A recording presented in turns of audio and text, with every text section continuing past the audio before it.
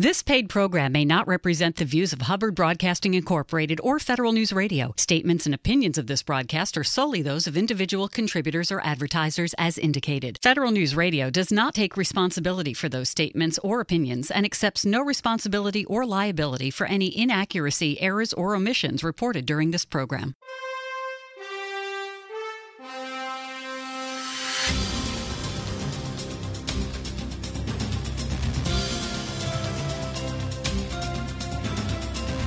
Welcome to the Business of Government Hour, a conversation about management with a government executive who is changing the way government does business.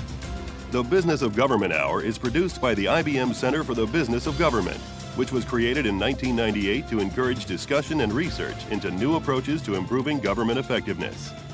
You can find out more about the center by visiting us on the web at businessofgovernment.org. And now, the Business of Government Hour. Welcome to a presidential transition edition of the Business of Government Hour. I'm Michael Keegan, your host and managing editor of the Business of Government magazine. The next occupant of the Oval Office will need to transform campaign promises and a long list of priorities into real policies and programs that produce positive results for the American people. The success of an administration can rise and fall based on its competence in managing the government. As history demonstrates, strong management can enable rapid and positive results, while management mistakes can derail important policy initiatives, erode public trust, and undermine confidence in the government. During the past year, the Partnership for Public Service and the IBM Center for the Business of Government joined together in sponsoring a series of day-long discussions to inform the next president and the next administration about critical issues and actions that can strengthen government's capacity to address the challenges facing our country. Through these discussions, accompanying reports, and related research, they have developed a management roadmap for the next administration. Creating a management roadmap and making it a priority will be critical to the success of the new administration, especially given the mounting and complex challenges facing our government, the speed to which change is taking place, and the need to govern effectively. Both in terms of government operations and political leadership, playing catch-up is always an ineffective strategy. Good management is not an end unto itself. It is a means by which ideas become accomplishments and broken systems become well-oiled machines. Starting a new administration with a management roadmap will increase the chances of early policy success and begin restoring the public's trust in government's ability to get things done. Real action to make government better managed, more effective, and more innovative is a good place to start and will help build a lasting legacy for the next president. Today I welcome David Eagles, Director of the Center for Presidential Transition at the Partnership for Public Service, and Dan Chenok, Executive Director of the IBM Center for the Business of Government, to discuss the management roadmap and the presidential transition for the new administration. The development of government-wide presidential transition planning in the United States has a relatively short history. Here's David Eagles. Yeah, so it's important to take a step back, just as you've done in your question here, and just know that these transitions, even today, are completely different than they were even 8 years ago. I mean, this is completely different. Historically, transition planning early has been taboo. It's a little bit like the movie The Candidate. Robert Redford looks at his campaign manager, says, now what do we do? This is what historically has happened at election. Dan Chenok, Executive Director for the IBM Center for the Business of Government, highlights the key aspects of presidential transitions. Interestingly, in history, the inauguration date shift, I think, also improved the importance of transitions because it used to be March 4th. So there was a much greater time period, and now it's January 20th, so you have only 75 days or so between election and transition. I would say that the key aspects of the transition kind of come in three buckets. The first is people. Obviously, the transition teams are looking to identify who are the most talented individuals to lead agencies and activities and functions and staff the White House and other key positions. The second is policy. Really understanding what did the president-elect commit to during the campaign? How do you turn those policy commitments into actions and action plans that can be implemented by federal employees? And then the third is really the budget. I say that both as a former OMB person, but also as the fact that the budget really drives a lot of the prioritization and resource commitments that make the president's priorities come to life. And the budget happens very quickly in the new administration. The first budget is submitted really in March or April for the new president, and immediately goes to Congress for disposition on October 1st of that year. So those are three kind of pieces of the transition that are very important. The success of an administration can rise and fall based on its competence in managing the government. David Eagles explains. These campaign promises will stay promises, right, if you don't develop a plan for execution. And so that's why it's so critically important that we focus on this. During the past year, the Partnership for Public Service and the IBM Center for the Business of Government joined together in sponsoring a series of day-long discussions. Here's David Eagles and Dan Chenok on the management roadmap for the new administration, highlighting the key themes of these discussions. And we spent a lot of time and effort talking with folks about how to actually get things done in government. Because again, historically, what we've seen with transition teams is that they'll focus exclusively on their policy promises. They're not actually building execution plans to get those promises done. Chenok elaborates further. And so the premise behind the roadmap was to help a new administration get off to a fast start in terms of understanding the importance of management. There are other efforts that have been done to accomplish this goal, and they've been more focused on functions of government like information technology, financial management, human capital. What we tried to do in the roadmap, working with the Partnership for Public Service, was to take a look at cross-cutting levers of management excellence. Those four levers were establishing a political career leadership team, running the government like an enterprise as opposed to a set of individual siloed agencies, creating strong decision processes, and building innovation into the government's day-to-day activities. And we worked with the partnership to really integrate this with their larger transition agenda. The transition teams, they're looking for relevant content at the right time to get their promises executed. And so we developed this in mind with that spirit, that often if you want to get your promise done, you have to be focused on how decisions are made. You have to be focused on innovation. You have to be focused on the workforce that's there. If you ignore these things, you're not going to get them done. And so those are critical enablers to your campaign promise, and that's why these transition teams have been very interested in this report. Dan Chenok explains the actual process they engaged in to develop the roadmap. So we talked with the partnership, with David Eagles and Max Steyer and the great team there, about how to pull together a community of leaders, both current government, former government, and stakeholders in good government and good management around these four themes. We actually pulled together at first a research group of leading academics who have worked with the Center for the Business of Government and written for our center before, and had them help us frame the themes so that we could get a sort of a disciplined view of issues that would matter based on research that had been done into effective government as well as attention to longer-term priorities of government. Once we developed that agenda, those four topics that I mentioned earlier, we assembled a roundtable of leaders and experts in each of those four areas.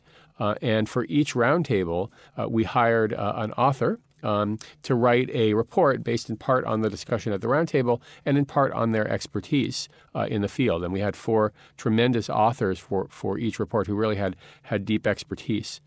The process ended with a publication of a capstone report, which brought together all various themes into a management roadmap for the new administration, which, as you referred to earlier.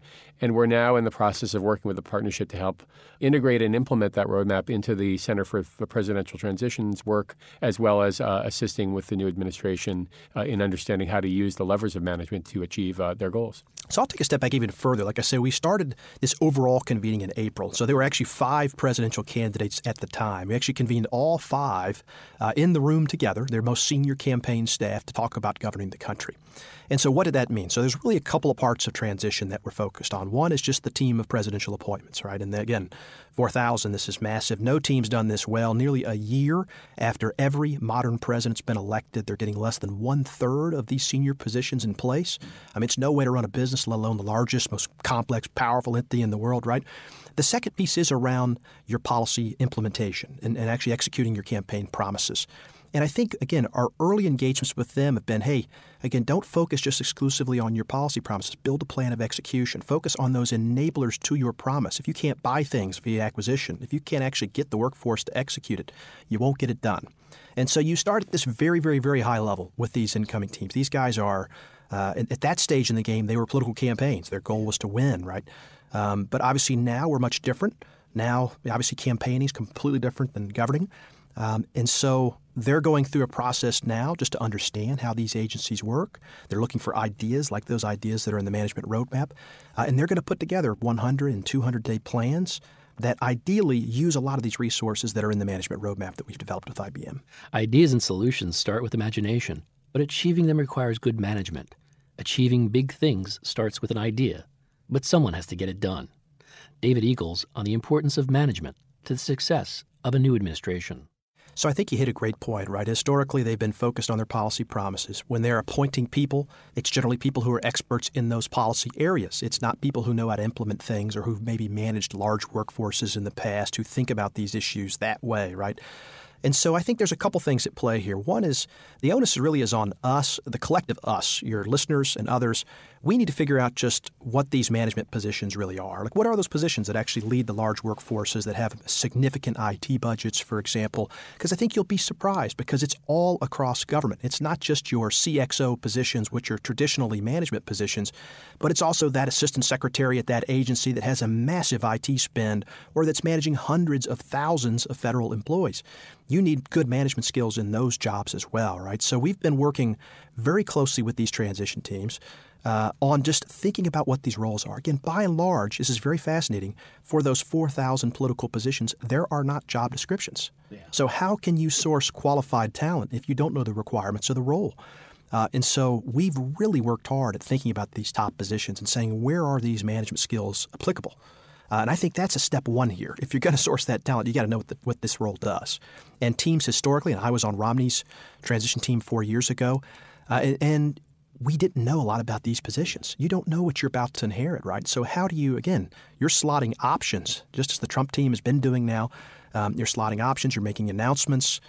You've got to understand what this role does. And so that's critical point one. And then critical point two, again, these promises will stay promises if you don't build that plan. And that's why management's that important. And I think the only way I know on how to sell this as it's important is it's the way you're going to get your promises done. The things that you believe in, the mandate that you were given from the public to execute what you said you're going to do, it's these issues of management that are going to get them done. Yeah. And that's why they become priority one for you. So the center's mission is really to improve government in various ways in terms of the effectiveness and efficiency by which it operates, to help government understand what are best practices in the private sector, to help it understand leading technology trends, so that it can implement those trends and improve the way the government serves citizens, interacts with businesses, and conducts its daily operations, the business of government. And every time there's been an administration change since the center was established in 1997, the center has really tried to take a look at how can we take this model and help a new administration move forward. So the roadmap effort was really an expansion of that mission and that history. Working with the partnership helped us to reach a greater audience, helped us to integrate our efforts into the partnership's vast network of interested stakeholders working on transition as they established what they refer to as a learning organization for presidential transition. And it was really a terrific collaboration with the partnership. How should the new administration leverage the government's executive talent? We'll explore this question and so much more when this presidential transition edition of the Business of Government Hour returns.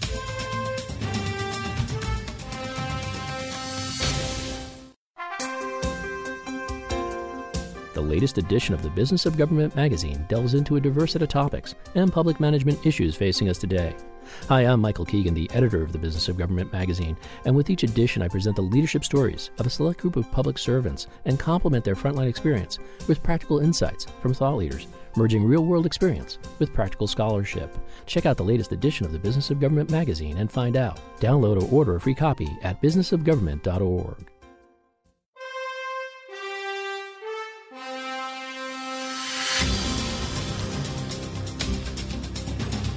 Welcome back to the Presidential Transition Edition of the Business of Government Hour. I'm Michael Keegan, your host, and my guests today are David Eagles, Director of the Center for Presidential Transition at the Partnership for Public Service, and Dan Chenok, Executive Director of the IBM Center for the Business of Government. New administrations too often prioritize policy expertise over operational and leadership skills, particularly when selecting political appointees. Here's Dan Chenok on the challenges faced staffing up the new administration, and he provides some key best practices in this area. So roughly 4,000 political positions. They're divided up into several categories. Basically, if you think about it in types of people, there are the cabinet secretaries, who you're seeing in the news now, and the White House leadership positions. Then there are the agency heads who are not cabinet-level secretaries, but they're running important functions of government. Those can be either independent agencies or separate agencies, I should say, independent, not necessarily independent in a traditional definition, but standalone agencies that don't have cabinet rank. They can also be major bureaus within departments. So that's a second group, is really people that are running large operations. I would say that deputy secretaries, the COOs of the government, are also another category to work at. And then supporting all of those three categories is all of the staff positions, whether they're White House staff, working for the White House leadership positions, whether they're agency staff. And those 4,000 people then basically work with 7,000 career SES executives and then, of course, the 3 million members of the federal civilian and military workforce. The author of the report that came out of the work we did around establishing a strong political career interface, Doug Brooks, who was a former director of the Office of Personnel Management and a former leader of personnel mission for DOD, talked about the importance of finding qualified people with experience and expertise in the area that they were working in, being able to fill that role quickly because they had managed and led in those areas before. They didn't necessarily have to manage an operation, but they know the terrain. They can come in and hit the ground running. I'd say another element to staffing up successfully is finding people that understand the network and how to leverage the networks in which they work. And that can be people who don't necessarily have to have lived in D.C. before. They could be people new to, but who understand the importance of reaching out and understanding different stakeholder groups, understanding the fact it's not just your internal operation that matters for the achievement of mission, but it's Congress, it's interest groups, it's the press, and how to work the larger community. Yes, so there are about 4,000 political appointments that they have to make, and that number does not even include some of the part-time boards and commissions and things like that, that number could actually grow fairly exponentially. So it's a big apparatus, and it's fascinating that all 4,000 quit at the exact same minute on January 20th, right? So you probably don't realize that. Yeah, it really is to the same minute, right? It all stops, and so I think your first point on executive talent is you just got to get your folks in for the incoming teams. There's no excuse, again, not to have those critical decision makers. Again, I mentioned the period of vulnerability in the country. Like if something were to happen, you need people there to make decisions. And I go back 8 years ago, there was actually a credible threat on President Obama on Inauguration Day. And you talk to Josh Bolten, who was the outgoing George W. Bush chief of staff, and he talks about how there just weren't people there to make decisions. If something were to happen, right, how would that actually shake out? And so we can't avoid that. So you've got to have your people in place. The second big item that's a big part of our this roadmap that we put together with IBM is thinking about joint teams of political appointees and career executives. Just thinking about it differently. Don't exclude politicals necessarily, the career workforce necessarily. Bring them into the decision-making process with politicals and think about it from an enterprise-wide approach, right? There are a set of councils that you can utilize in government, and these ought to be around the things that are most important to the president-elect. If you want to get 6 things done in the first 200 days, you need to figure out how you're going to engage the full workforce around it. And so you have to think creatively around pulling joint teams together versus just exclusionary teams. David Eagles, director of the Center for Presidential Transition at the Partnership for Public Service, elaborates on the benefits of creating a strong central management team right from the beginning. History speaks to this. It's the time you have to do it. Otherwise, once you're in office, it can be very difficult. And so that's why they actually have to set the underpinnings of a good structure, a good governance structure, right? And I go, any new CEO of any private sector organization has a plan to execute his vision before he gets in there. You have to think through that stuff. And so it's really important to think about those entities that surround the president. And again, there are councils scattered throughout the federal government that can focus on these types of issues, and simply just understanding what they are and how to leverage them. Mm-hmm. I go back, even the cabinet itself is often underutilized in history. And you go to a lot of examples where presidents don't even convene their cabinets for 9 months or 12 months. I mean, it's really fascinating how thinking about governing and actually what your governance plan is often an afterthought for these presidents as well. And so that's a basic principle, but that's something that they should be designing, and we feel confident they are, but they got to be ready to execute that on the first day. Given the number of positions to fill, Analysis shows that 70% of the time spent filling political appointees is under the control of the White House. Dan Chenok explains how the incoming White House can better facilitate this process. Right. So that's interesting. And of course, I worked on a transition in 2008, so saw this process firsthand as part of that transition. I would say first is from the people side is knowing what are the key jobs and the job descriptions so that you know kind of what you're looking for. And there are various resources available. The Plum Book, which has a large number of leadership jobs, and it's sort of an ongoing perennial bestseller in the Washington world. There's work done by the partnership around creating job descriptions for a number of key positions, which hadn't really been brought together in one place. Brookings has done some work on this as well. So knowing sort of what the jobs are, what the job descriptions are, very important for a transition operation.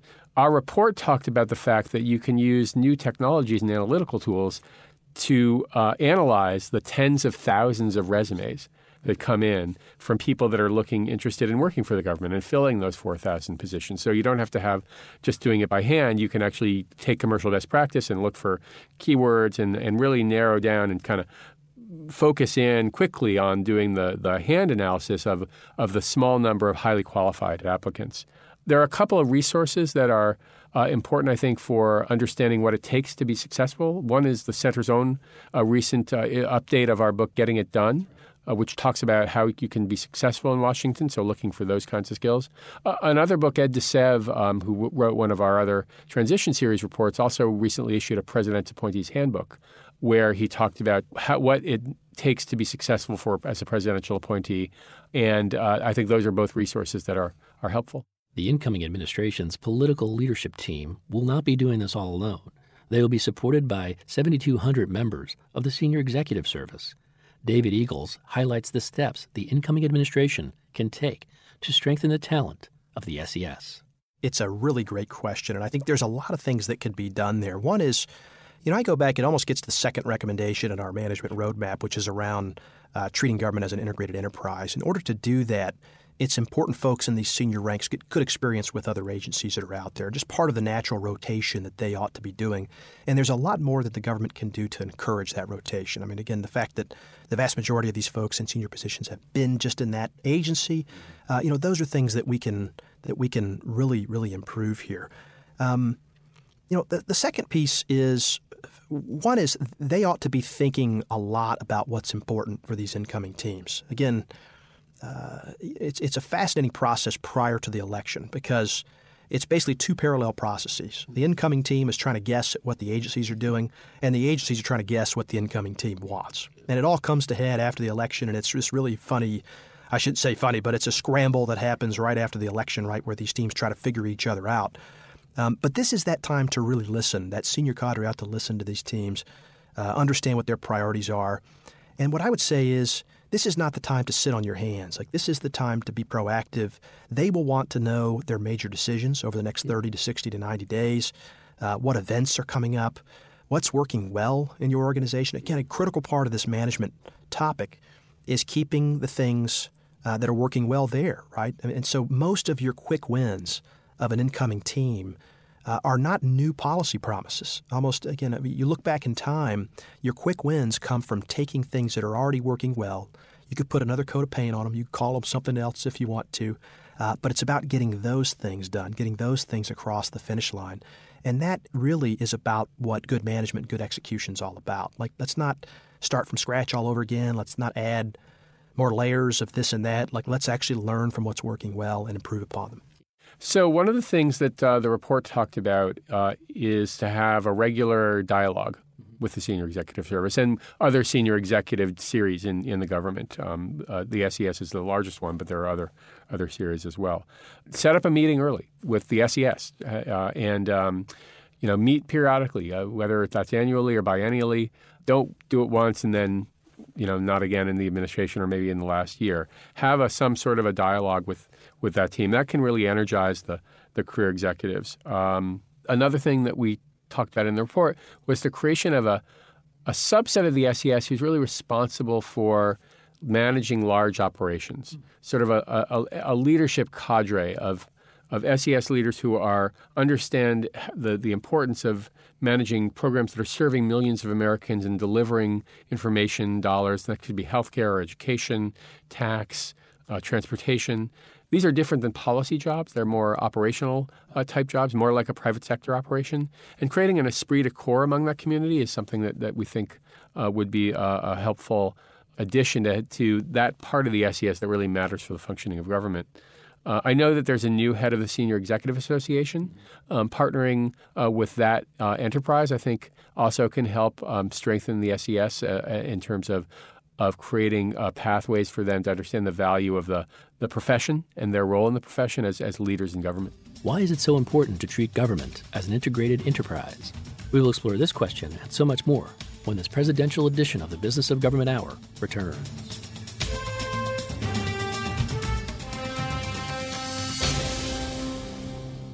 What are the greatest threats and challenges facing the U.S. Transportation Security Administration over the next few years? What has TSA done to be more efficient and effective in meeting its mission? How is TSA pursuing innovative security strategies? Join host Michael Keegan and the most recent TSA administrator, Peter Neffinger, as they explore these questions and more. Tune in Mondays at 11 a.m. for the Business of Government Hour on Federal News Radio, 1500 a.m.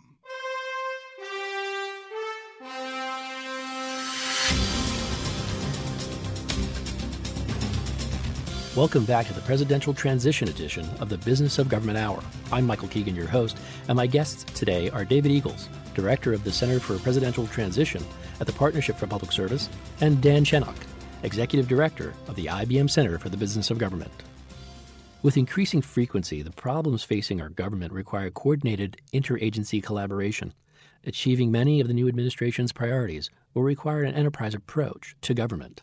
David Eagles puts a finer point on the current situation. You know, in some ways, the silos that we have in government by agency are almost outdated. And you could go to any campaign promise, for example, even on President-elect Trump's campaign. It doesn't matter what the promise is. It's going to touch a dozen plus federal agencies. And we're really not equipped well to be able to execute that way. I mean, it's really interesting how it's hard to push down promises within silos of agencies.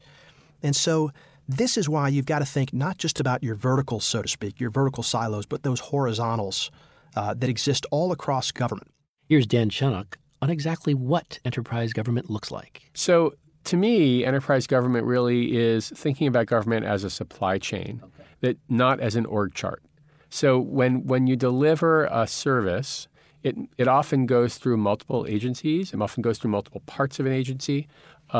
When you develop a policy, there's often multiple interests that have to come together, and those can be brought together in sort of ad hoc committees after the fact, or you can establish an enterprise process to both develop policies and programs and then deliver on those programs. So to me, it's about thinking about how the government operates as an integrated whole with all of its parts. And that can be from I'll call it an inside-out perspective, where agencies are creating governance structures to work together effectively. It can also be, and importantly, powered from an outside-in perspective, helping, because when a citizen interacts with government, they don't know, or they probably don't care which agency is involved. They just want to find the information they're looking for or receive the service that they're receiving. And so understanding the government from the citizen's point of view and establishing enterprise perspectives to bring agencies and programs together, not just federal, but federal, state, and local as well, I think matters a lot in terms of understanding how enterprise government can work in practice.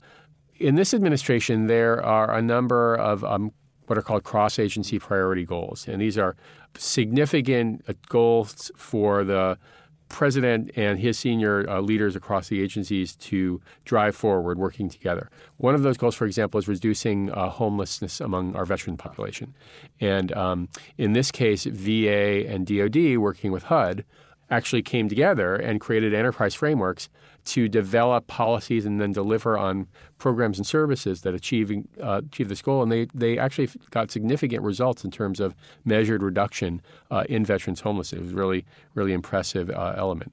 Another example in the acquisition space is the use of category management, private sector best practice in terms of acquiring goods especially and common services as well, where agencies don't necessarily buy everything de novo They come together and they use the scale power of their purchasing to enable purchasing, let's say, of commodities like pencils or cars or services that they might receive in common, ranging from fleet management to even janitorial services.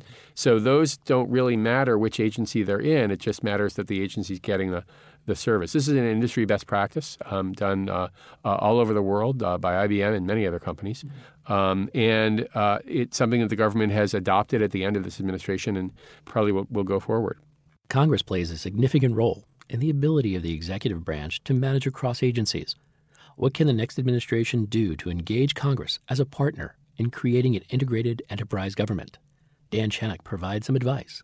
So it's always helpful, and I found this when I was in my government career as well, to work early with Congress, with staff, with GAO, and with the groups that work with Congress all the time, to bring them in early, show the value of taking a common approach, an enterprise approach, to the programs that they care about. So authorizers and authorizing committees have particular jurisdictions. Appropriations committees and staff oversee particular resource pools that relate to the authorized committees' policy areas. The operation of those programs that authorizing committees and appropriations committees care about a lot can actually be enhanced through the development of enterprise platforms so that each program can focus on its unique mission as opposed to having to invent the entire platform from the foundation to the delivery. So if there are common platforms across similar programs, those programs can really focus on, let's say, in the education space, delivery, for example, of educational benefits that are administered by student financial aid at education, educational benefits that are administered by the Department of Veterans Affairs to veterans programs, educational programs that are administered through the Defense Department. They're all about similar content, and the more that common platforms can be used to deliver that content, the agencies can focus on their unique missions. Appointees from the new administration will want to act quickly on the president's agenda, but they will find out that many of the existing processes for making decisions and getting them to stick can be frustrating. Here's David Eagles. We've got to figure out how to define success here, right? And so we talk a lot about, using evidence-based reviews as a framework for driving decisions, not only on what needs to be done, but on how to best do it. I mean, these are the types of things that you should be thinking about around decision-making now. And again, the good news is I feel reasonably confident that this incoming team is thinking this way. But again, the next few months are going to be really critical here. Dan Chenok elaborates on the importance of establishing a formal decision-making process before day one. Establishing decision processes early can help prevent sort of the rapid reaction, ad hoc type of decision-making that can lead to suboptimal results. So understanding the basics of a decision process. Who needs to be in the chain? Don't have too many people. What are the criteria that are going to be used for a decision? What data are needed to make the decision by the key players? So establishing frameworks like that and making those known to people so they know, all right, we have an issue, we know the process, and we know what data we need to bring forward and what the standards are by which the decisions will be judged. Very important. Some of the situations that can apply to, there are a lot of issues where risks are involved. This could be cybersecurity risks or financial risks.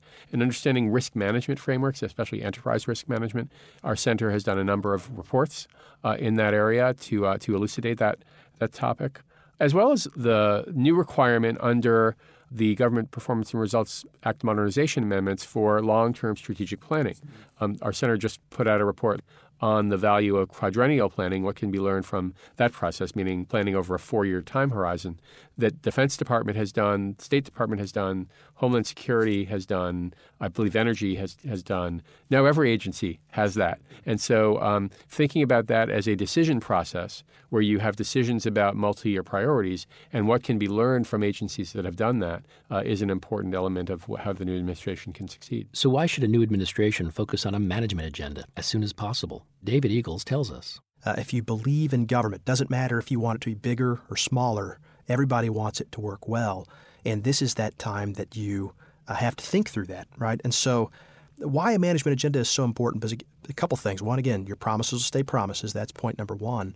Number two is a lot of the things that touch the citizens, for example, like those things, we've got to keep those things moving well. Again, we're touching with campaign promises often just a few percent of the whole government. There's the other 98% that's actually, that impacts most American citizens' lives, right? Those things have to continue running well, and so that's why it's critically important that we transition well, so that the first day we know how we're doing. And that's a big part of this. How can the new administration harness the power of innovation? We'll explore this question and so much more when this presidential transition edition of the Business of Government Hour returns.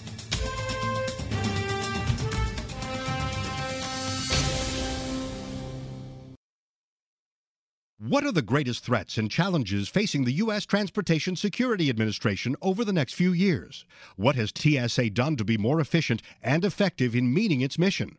How is TSA pursuing innovative security strategies? Join host Michael Keegan and the most recent TSA administrator, Peter Neffinger, as they explore these questions and more. Tune in Mondays at 11 a.m. for the Business of Government Hour on Federal News Radio, 1500 a.m.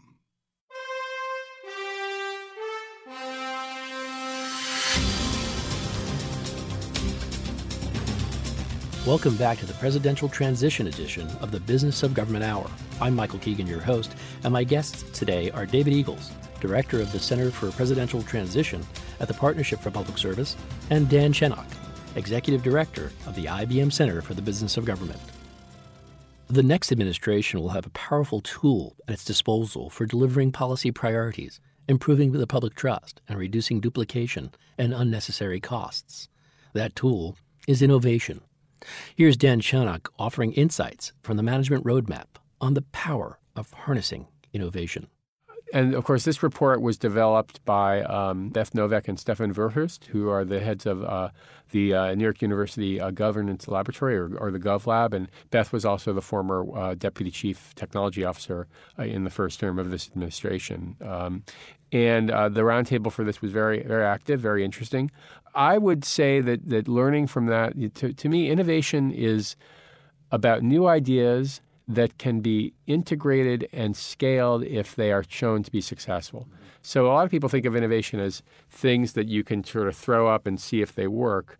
And that's true. That's a piece of it. But true innovation establishes a process by which you review you can pilot the idea, you can see whether it works, and then you have a process to scale so that if the innovation is successful, you can actually integrate it. And you have a process to learn if the innovation has elements that are not successful. You can learn from those and make adjustments and move forward. So it's both about a channel for new ideas and then a process for learning from and expanding on those new ideas that are proven to work and lessons learned. Here's David Eagles. What's so great about our system of government, and you have a new incoming team that are going to have all sorts of new ideas and a new way to test how we do things here.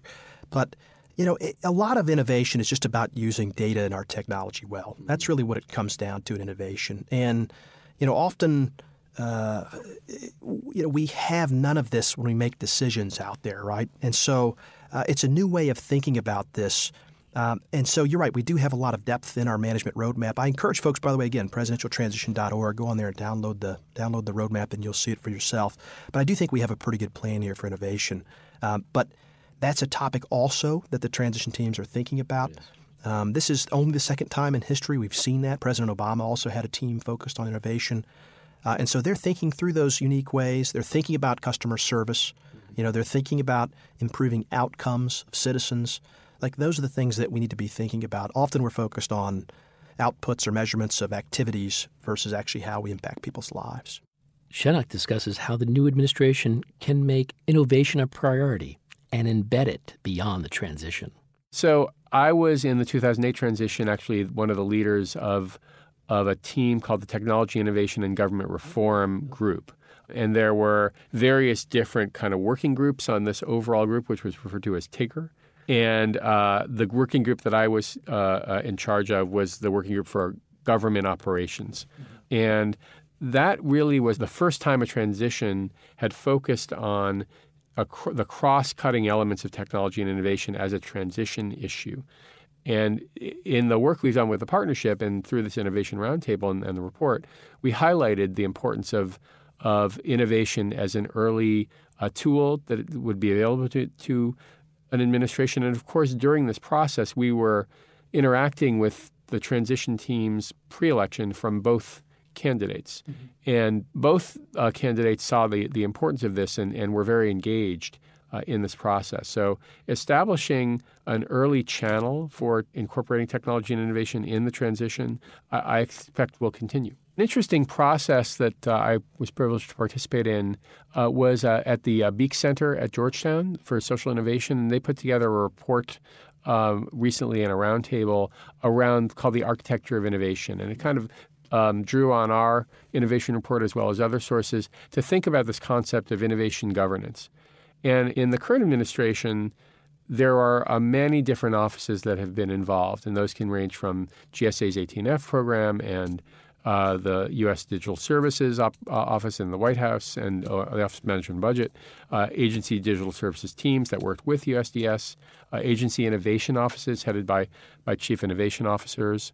Creating a governance framework to pull in and harness innovation, share the lessons across agencies is something that a leader at the White House and the Beek Center report reinforced this point, I think, can help to drive. So you still have the innovation activities happening in the agencies, but there's a gluing function through a leadership structure. And the key to that is that it creates an ability to drive innovation into government operations. So it's not just a separate activity of the innovation people over here on the side who are kind of dreaming up things, but they don't get integrated. If I go back to the definition, innovation that can scale into operations when it works, that's true innovation. That's true. And that's really how a leader can help drive that.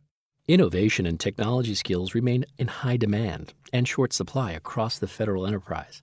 Dan Chenok offers recommendations to the new administration to ensure that public servants have the right skills and tools. I would say that there is a lot of technology talent that's also available in the federal workforce that could be leveraged more effectively in terms of tapping into expertise in agencies, tapping into expertise of a broader network of companies, both contractors working with the government now as well as companies that are not necessarily in a technology corridor like Silicon Valley, but companies that really have new ideas all over the country and establishing and enabling platforms for them to bring forward ideas, I think would be something that a new administration could really establish some pilots for how to do that using the innovation model, they can learn from those pilots how to scale that as well, so that they're kind of using the innovation process to develop an innovation framework. How is the Trump transition going, and what's next for presidential transitions? We will explore these questions and so much more when the special edition of the Business of Government Hour returns.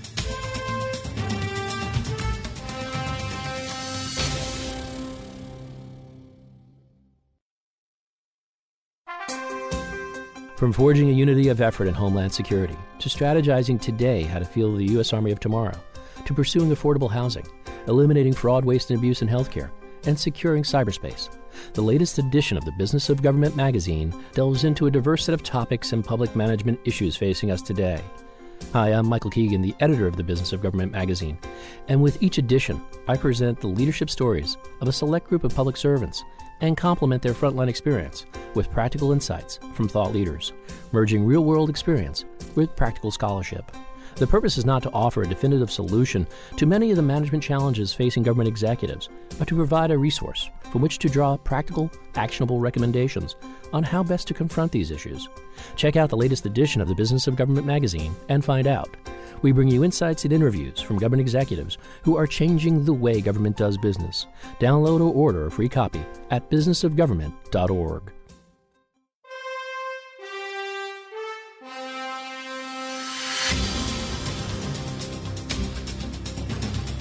Welcome back to the Presidential Transition Edition of the Business of Government Hour. I'm Michael Keegan, your host, and my guests today are David Eagles, Director of the Center for Presidential Transition at the Partnership for Public Service, and Dan Chenok, Executive Director of the IBM Center for the Business of Government. Dan, welcome to the show. It's great to have you. Thank you, Michael. Great to be here. David, welcome to the show. It's great to have you. Great. Thanks for letting me be here. Thank you.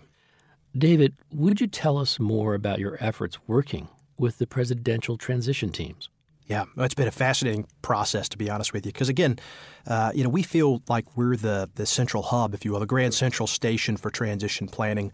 We've spent a lot of time and a lot of effort just cataloging and thinking through all of the efforts that they've done historically. We have all the files, for example, from Bush and Romney and Obama, and we've been very thoughtful there. We've got a very strong advisory board of the former leaders who've done this before, the Governor Levitts and the Josh Boltons and Mac McLartys of the world. And so, a day in the life's been really fascinating. And when we started working with these teams early, I think, at least in my mind, I had grandiose visions of giving all this great strategy. Okay, here's what you're going to want to do. And it was very fascinating for us. The early questions from these transition teams were, okay, wait, this is a nonprofit entity we have to set up, so I have to get a 501c3. I mean, it was very tactical stuff, which was good because we could be very helpful there. But it really was completely new to these guys. And it was fascinating for me because that's how I felt 4 years ago going through this effort, right? And so, but now there's an effort to actually help them and learn from the past and create this system so that we can get better with every cycle. It's that important. We have to get this right. And we shouldn't stand for not getting your people in place. And we shouldn't stand for folks coming in not being able to execute on their promises. And it shouldn't take you 6 months or 12 months to get a management agenda in place. You ought to have it the first day. There's no excuse for it, right? And so our engagement with the teams, we've had regular touch bases with them, essentially weekly. We have convened them, again, in the same room together, talking through issues like governing the country. And then it changed a good bit after the election because you have to realize this was the first time in history, really, you've seen a formal pre-election transition effort merging with a formal campaign effort. And you've never really had that before. And so, as expected, you saw some settlement with the Trump team. Like they were putting some new leadership on top of the now official transition effort. But what I think you're seeing and you will see is that the wheels will begin turning more quickly than we've ever seen before. That's the hope. Sure. Because at the end of the day, again, instead of getting just trickling in a few people and, again, waiting 6 months to execute on your promises or to think about that management agenda, you can get your top 100 in place and prepared by inauguration. You can actually execute those campaign promises the first day, and you can have that management agenda in place the first day. That's important. David, what lessons have you learned and best practices captured from the presidential transition? Are there any plans to do a debrief or a postmortem on your efforts so to enhance the next transition efforts? So I think there are a couple lessons learned in my mind here. Again, and I guess the first piece is, I think we've started early enough, but I think we're going to be just much better next cycle. Like I think what we recognized is there were areas and gaps of information. Because again, you have to think about it. There's really been no formal pre-election effort. Now, the Obama team did really well pre-election, but even then they had to keep it very quiet. Again, it was taboo to even think about or talk about. And then these were two completely open transition teams that were formally announced months and months in advance prior to the election. And so what we recognized is there were just a lot of gaps in information that we, the collective we, I think, have to be able to respond to. And I think one is just certainly there was a whole area around the White House, which is really interesting, and how White House is organized. There's a lot of discretion with the incoming teams and what they can do. And a big part of this management roadmap that we've done with IBM was around thinking about the government as an integrated enterprise. And if you're going to do that, you've got to manage it via the center of that government, which is the White House and which is the Office of Management and Budget and those entities that surround the president. And there just isn't a lot there, or it's based on lore, and you won't find organizational charts by and large. And there's been some great work out there from folks like Martha Kumar and that have just done wonderfully here. But we can do so much better next cycle. So what's really neat about our project now at the Center for Presidential Transition is we're trying to – obviously we're learning as we go, but we're trying to capture this information so that next cycle we do better. And the great news is the Clinton team, as they're essentially winded things down, they're have agreed to work with us and share the information they've put together, and they're paying it forward in their mind just as the Trump team will once they assume the office as well. And that's just a great thing for America to help us move forward so that we can get this right. I'd say there's a lot of examples like that. I think, another part of the management roadmap that's important for us is just around that government executive talent. And so it gets to just what are these political roles. Again, we've done a lot there, but there's a lot more that we can do. There's a lot more that we can do, too, to think about engaging the career civil servants productively early. And we've spent a lot of time there, but it's a personal mission of mine, and it's what the partnership is all about, too, right? That these incoming political teams, you're never going to get ahead if you come in on day one and you shut the door on the career workforce. And historically, maybe not recent presidents, but historically, they've come in and closed that door because they're not ready to execute on their promises. They don't even know what their promises are often. And so that's why they get in there and they close the door. It's different this cycle. We'll see how it plays out. I'm still very confident this cycle that we're going to do a lot better, but that's something we can only get much better. Dan, would you like to add anything on lessons learned? The partnership has just been a tremendous fellow collaborator in this transition effort. They've provided great leadership across the good government community in establishing this, and it's been a privilege to be part of the partnership's learning system, to work with David Eagles, Max Steyer, and the leadership at the partnership there. I would say some of the lessons from this process are starting early is very important. This roadmap process started a year ago.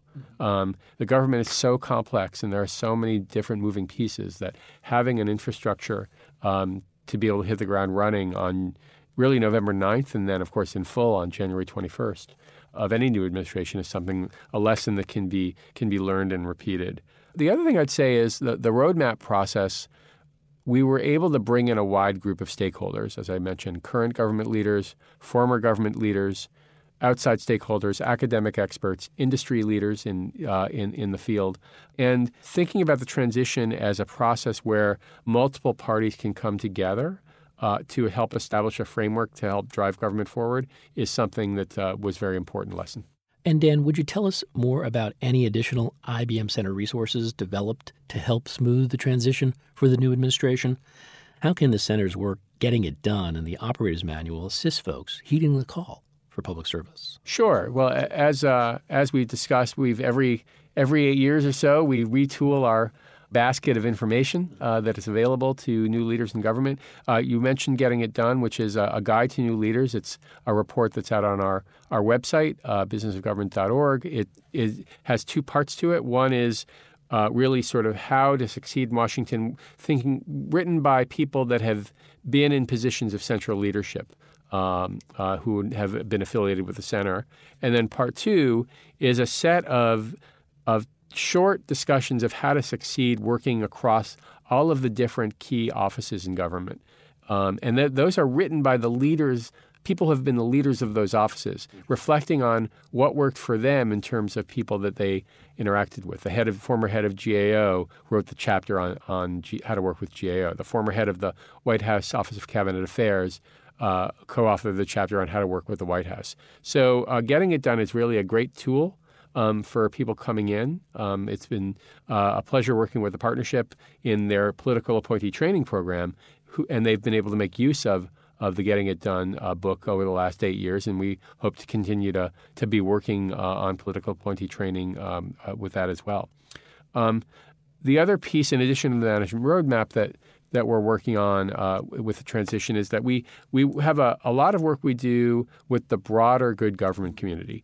As leaders in the center, we're involved in work that's done by the National Academy for Public Administration, by the American Council for Technology and Industry Advisory Council, by the Technology CEO Council, by the Professional Services Council, so that as they put forward their ideas, we're able to integrate some of the thinking we've done, and we're able to learn from them. And that's been something that through the center we can really help create and drive forward this good government ecosystem.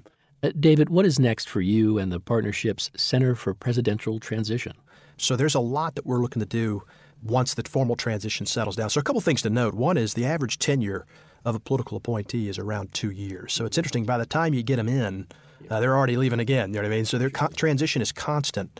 And one of the interesting pieces of legislation that was passed this year that have helped change these transitions is that transition will be talked about yearly. There's actually a formal council now that will continue every year, and we hope to be a critical part of that.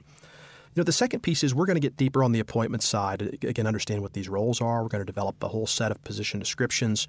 You know, these important management jobs, so again, like a CFO or ones that, again, are managing these large workforces, we want to put a lot of energy in just helping the incoming folks understand the importance of these roles. And again, defining what these management positions are, saying that you need to get them in there earlier. Don't wait 1 year or 2 years to get these folks into place. We can't afford that. You got to get them in there the first month, first 2 months, or even the first day. They can do that, right? That'll be a big part of our work in 2017. And And then we're only getting smarter. We have an online platform at presidentialtransition.org. The management roadmap that we worked with IBM is on there, but also all those files we spoke about. That's going to continue to grow, and so we're going to continue to spend a lot of time thinking through that. And also help the incoming team, once they're in office, help them be more effective as well. And so again, I go back as a former political appointee as well. I mean, the onboarding process for a political appointee, at least for me, was a set of keys and a photograph. Well, that one with the American flag behind you and makes you feel good, But that's the extent of the onboarding process. And when you have an average tenure of 2 years, you can't afford 6 months of learning what this job is, right? You got to be ready on the first day to execute. And so we've developed a full curriculum for these incoming political appointees. We'd like to run all 4,000 through a curriculum like understanding the federal budget process, how to work with careers effectively, ethics and optics. I mean, there's a lot of things that coming from the private sector or somewhere else you would never understand. And that's the thing that we'd want to do, and that's a big part of our 2017 plan as well. Dan, is there any other recommendations or insights you want to offer as we close? So I think it's really a privilege to be part of the mission of improving government. And the center's mission is very consistent with that. It's something that we take seriously, how to help government move forward, how to drive efficiency and effectiveness forward for the millions of federal employees, contractors working with the government, and of course the service that they are able to provide to American citizens and businesses across the country. And we take that seriously, where we were privileged to work through the transition on this, and we look forward to continuing to work on it in the years to come. David, you folks are doing a lot of work. It's probably an exhausting time right now for you at the Center for Presidential Transition. But are there any other comments, recommendations, or insights you would like to share? Yeah, I would just say, also too for your listeners, what a unique time we're in right now. This is often a time of nervousness out there, right? With any big change initiatives, right? Folks are certainly anxious about what's happening here. But I'd look at it the other way. This is really a unique time. It's a unique time for your federal agencies to shine. It's a unique time to understand what's important for these incoming teams and to be helpful for them. Because it's often, again, our interviews with the incoming teams, when they've come in, they often don't even know what questions to ask of the agencies. They don't know the agencies well enough, right? And they're learning as they go too. And so in my mind, I look at that as a lifeline to actually help them and to say, all right, listen, here's actually what you need to know. And it's not just the what's happening in my agency, it's the so what, and it's most important for these guys. So there's really a unique opportunity here, both now and the first few months of the administration, to really get off on the right foot with the incoming teams and the new leadership folks coming in. So that's the first point. The second point is we, meaning the collective we in this country, can do a lot better with transition. Again, it's never really done well, and I mentioned earlier that whether it's just the number of people coming in, again, we should be able to double, if not triple that number coming in. The president's team, again, they ought to have the top 100 in place on the first day, not just in place, but prepared. And so that means running them through tabletop exercises and things like that before they actually assume office. And then by the August recess of 2017, they ought to have your top 400 to 500 Senate-confirmed people in place as well. We've never seen anything like that historically, but this ought to be a goal for the appointments team in transition. And the second piece is, when they're developing their implementation plans, that they be fully informed. They be not just, they're not focused just on your promise, but on those key enablers to your promise as well. That's how you're going to get your promises done. That's why the management roadmap is so important. It's really a guidebook for these incoming teams to navigate our complicated government, which is what it is. It's by design, but it also it's an opportunity for these folks to do a lot better. And at the end of the day, we should see much better results. This has been a special edition of the Business of Government Hour, a management roadmap for the new administration, with Dan Chenok, Executive Director of the IBM Center for the Business of Government, and David Eagles, Director of the Center for Presidential Transition at the Partnership for Public Service. Be sure to join us next week for another informative, insightful, and in-depth conversation on improving government effectiveness. For the Business of Government Hour, I'm Michael Keegan, and thanks for joining us. This has been the Business of Government Hour. Be sure to visit us on the web at businessofgovernment.org. There you can learn more about our programs and get a transcript of today's conversation. Until next week, it's businessofgovernment.org.